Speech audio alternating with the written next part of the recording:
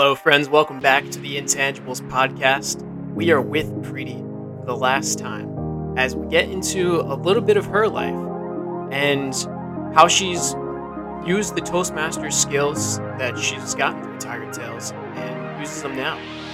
That includes how to get and receive feedback in life. Additionally, Preethi leaves us with some advice that all of us can take into the future. So, let's dive in.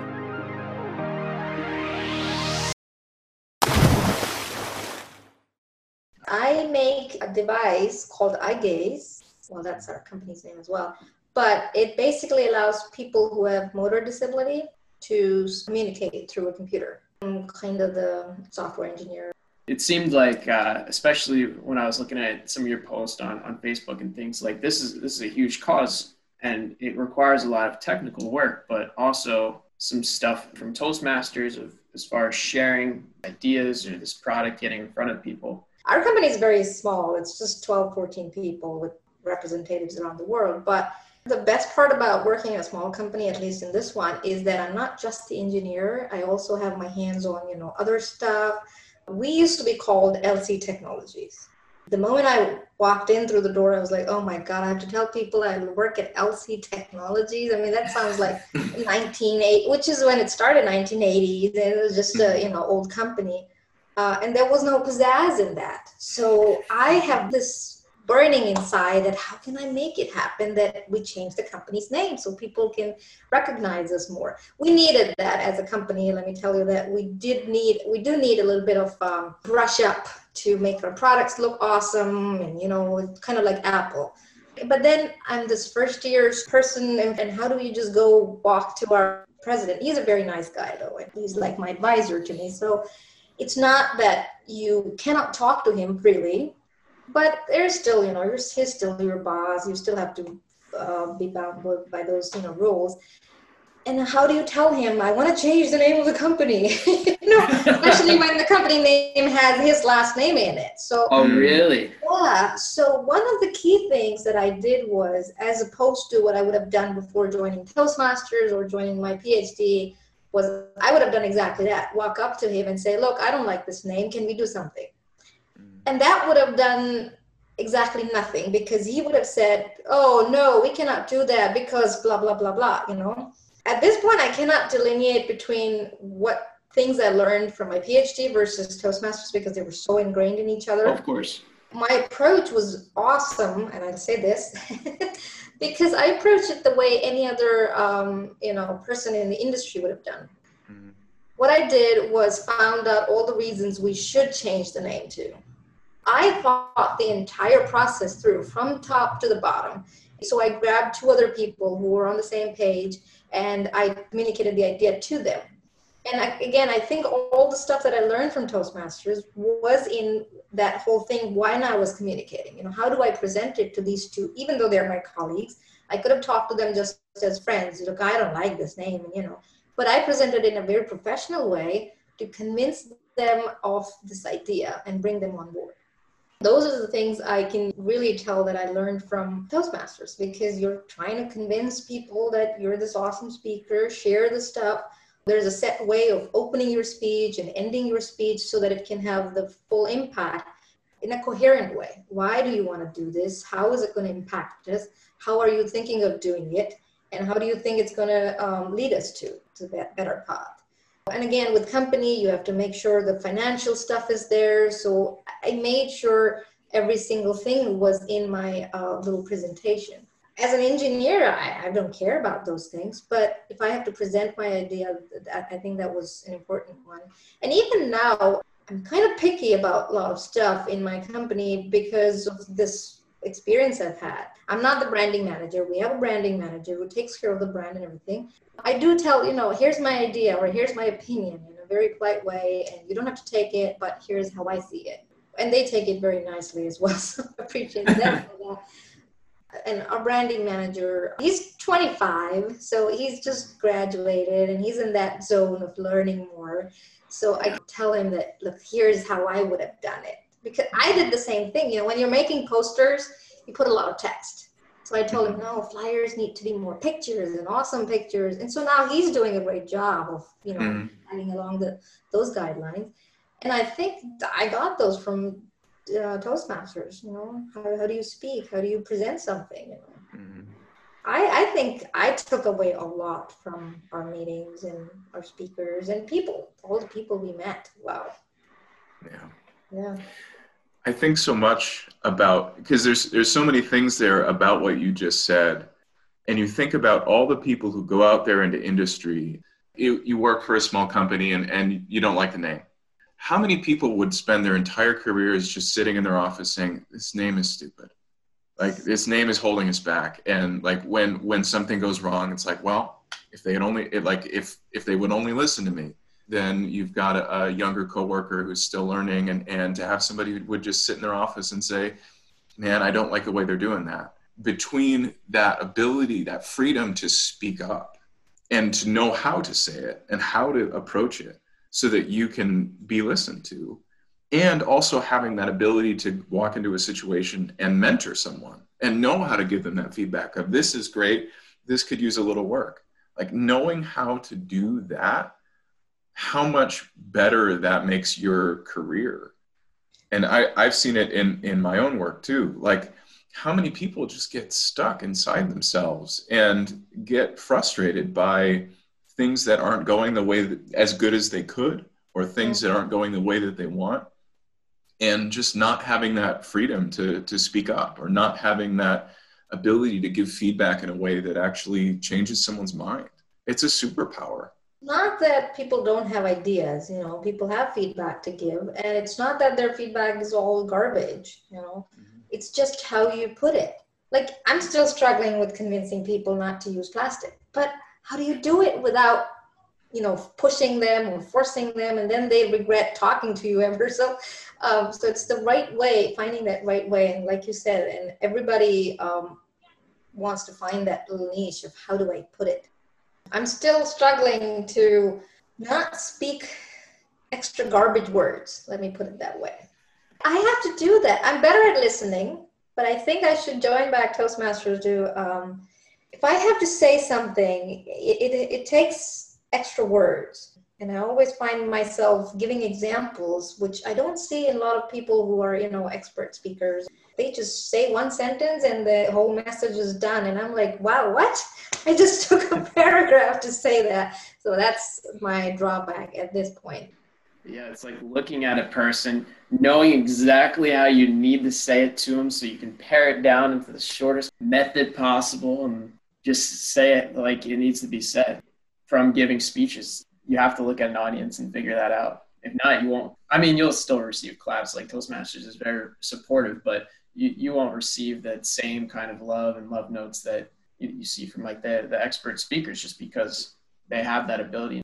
Yeah. I mean, I think that's a good one, because in your work scenario, I mean, mine is a good one because it's just like Toastmasters, a small family. But a lot of, big companies, your boss is not going to sit there and say, hey, you needed to be a little bit more polite and, not say that. They're just going to fire you, or, put a black mark in your note saying whatever wrong you did. So I think we should take advantage of small, close-knit families that we have. I do need to learn one thing. Maybe, Xavier, you can help me. So like I said, two of my colleagues are younger and 25-ish. And I feel like whenever I give feedback to them, I try not to be too picky, like find a lot of flaws at the same time. But when I give it, I feel like we don't have ranks in our office. Like, I'm not his boss, but I think he's doing it purely because, okay, I'm older and maybe I'm wiser, or he thinks that that's the way. And so he kind of agrees to what I'm saying. So I'm not sure how to approach it. I don't want him to do that.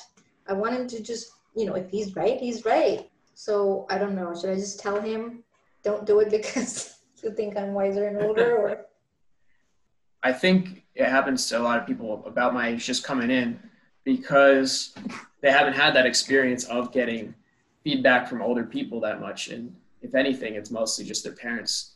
For a lot of people, this could be like their first job too. So there's certainly a learning curve that to learn that there's people out there that actually have your best interest at heart.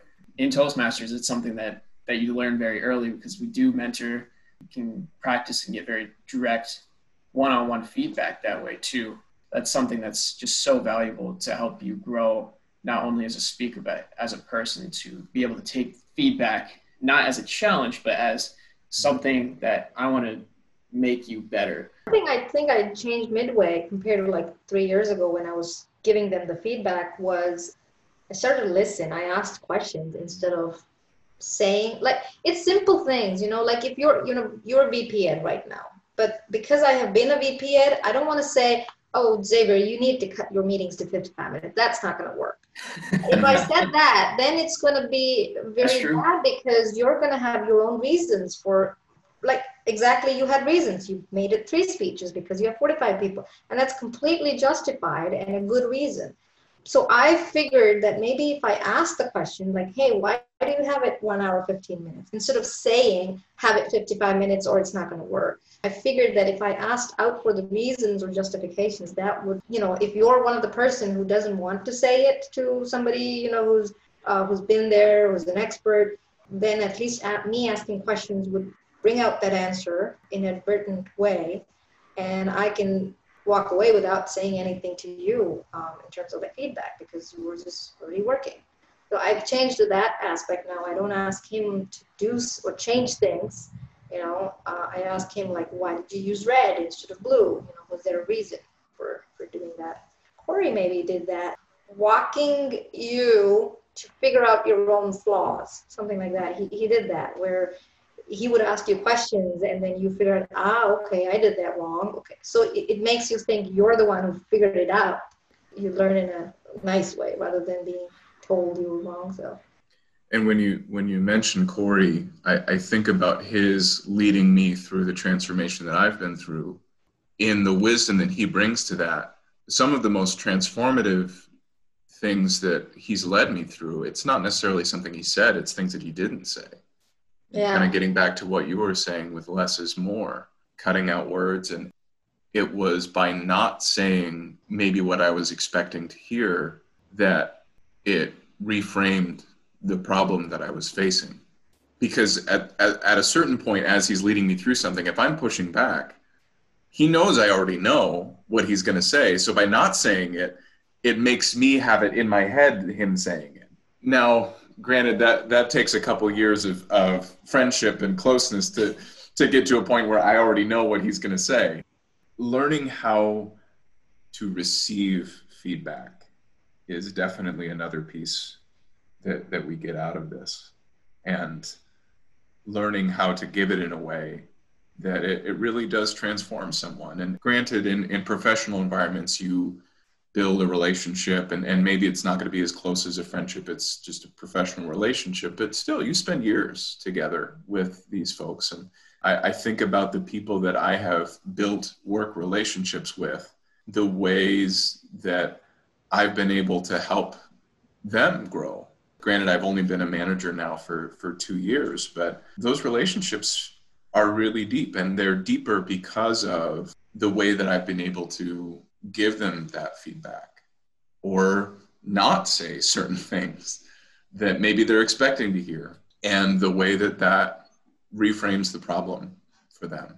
I think that's the magic that is Toastmasters, is that listening and giving feedback. It brings so much power to the way that we relate to each other when we can really hear each other and then give that feedback.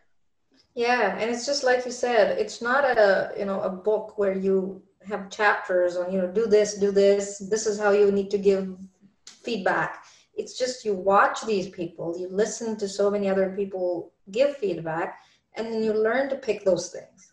And someone could listen to a podcast or read a book, but walking the territory of it rather than just reading the map, but actually doing it in real time, that experience of giving that feedback, that it teaches you things about how to get across this particular bridge, how to go through this particular valley of the territory, and not just kind of looking at, well, this is what it says I should do. Totally. Actually doing it in real time is all the difference. Absolutely. And I think I had that experience with the presentations. You know, there are so many books about how to present, how to make your slides, and I followed some of them, but how do you know it worked or didn't work until you actually do it in front of an audience and they go wow or nay? And I saw that, you know, when you see other people's presentation and you pick these little things that they did and you follow the same thing, you do a good presentation, then that confirms it. You're just giving one presentation every 6 months. It's like you do all this preparation to get ready for it, and it's like, oh, okay, how did I do? It's like, oh, pretty good. It's like, oh, okay. Yeah, nobody's gonna come and say, oh, that was bad. Like for my PhD talks, it wasn't that people said, oh, that was a good talk. You know, everybody's gonna say that. You know, at least your mentors and people like that. But if people came with questions that you didn't expect them to, that was when you know people were listening to you. To kind of get back up to that bird's eye view, we're working on this really to speak to a new generation of Toastmasters, whether it's at Tiger Tails or maybe at a few other clubs. And you said a couple things about helping folks who are trying to figure out how to write a speech or trying to figure out what's their next topic going to be. In not necessarily specific to the details of speech writing, but somebody who's just joining up in Toastmasters or thinking about joining, what advice would you have for them? One is they have taken the very first step, which is kudos to them. And it's just the start of a new beginning. So they just have to, if they had the courage to come through the door and join Toastmasters, they had something in mind that they wanted out of it. It's just taking everything that's coming their way until they find it. Not shying away from what you have entered into just because of a few hurdles here and there. I think that's the key. It's a little demoralizing at the beginning, yes, because you're comparing yourself with other newbies. Keep going with an open mind, and then you will eventually just excel so much that nobody can say anything that demoralizes you anymore. Your goal was to come in to become a better speaker, presenter, more confident leader. So to not forget that mission that you had when the going gets tough. You're giving your first speech and it didn't go over as well as you thought, or like you do a role and mess up. A great thing about being a member, being a speaker with great speakers around you is that you're only going to get better because some of that stuff is going to come on to you, whether it's being able to tell jokes better or just stand more confidently without ego swagger. One of the first things as basic humans we do is we don't look at, wow, look at all these awesome speakers, I'm going to learn so much. The first thing that comes to our mind is, oh my God, they're so good and I'm so bad. Or, look, this person is the same age, the same class as me, and he's better and he's getting all the, appreciation and I'm not. So you start always thinking negative. And I think, as the welcoming group, you guys do that awesomely. You just make them feel welcome, even though you're telling them certain things that they might be doing incorrectly. It's just how you tell it. Preethi, I just want to thank you so much for everything that you've done for Tiger Tails. It's your attention to detail and your great spirit that has helped set what we are today. You deepen those grooves that we got to move through and just slowly get better and better. Also, thank you for your wise words here to help remind us of what those roots even are. Tune in for our next series with the one and only Rob McCarthy. See you next time.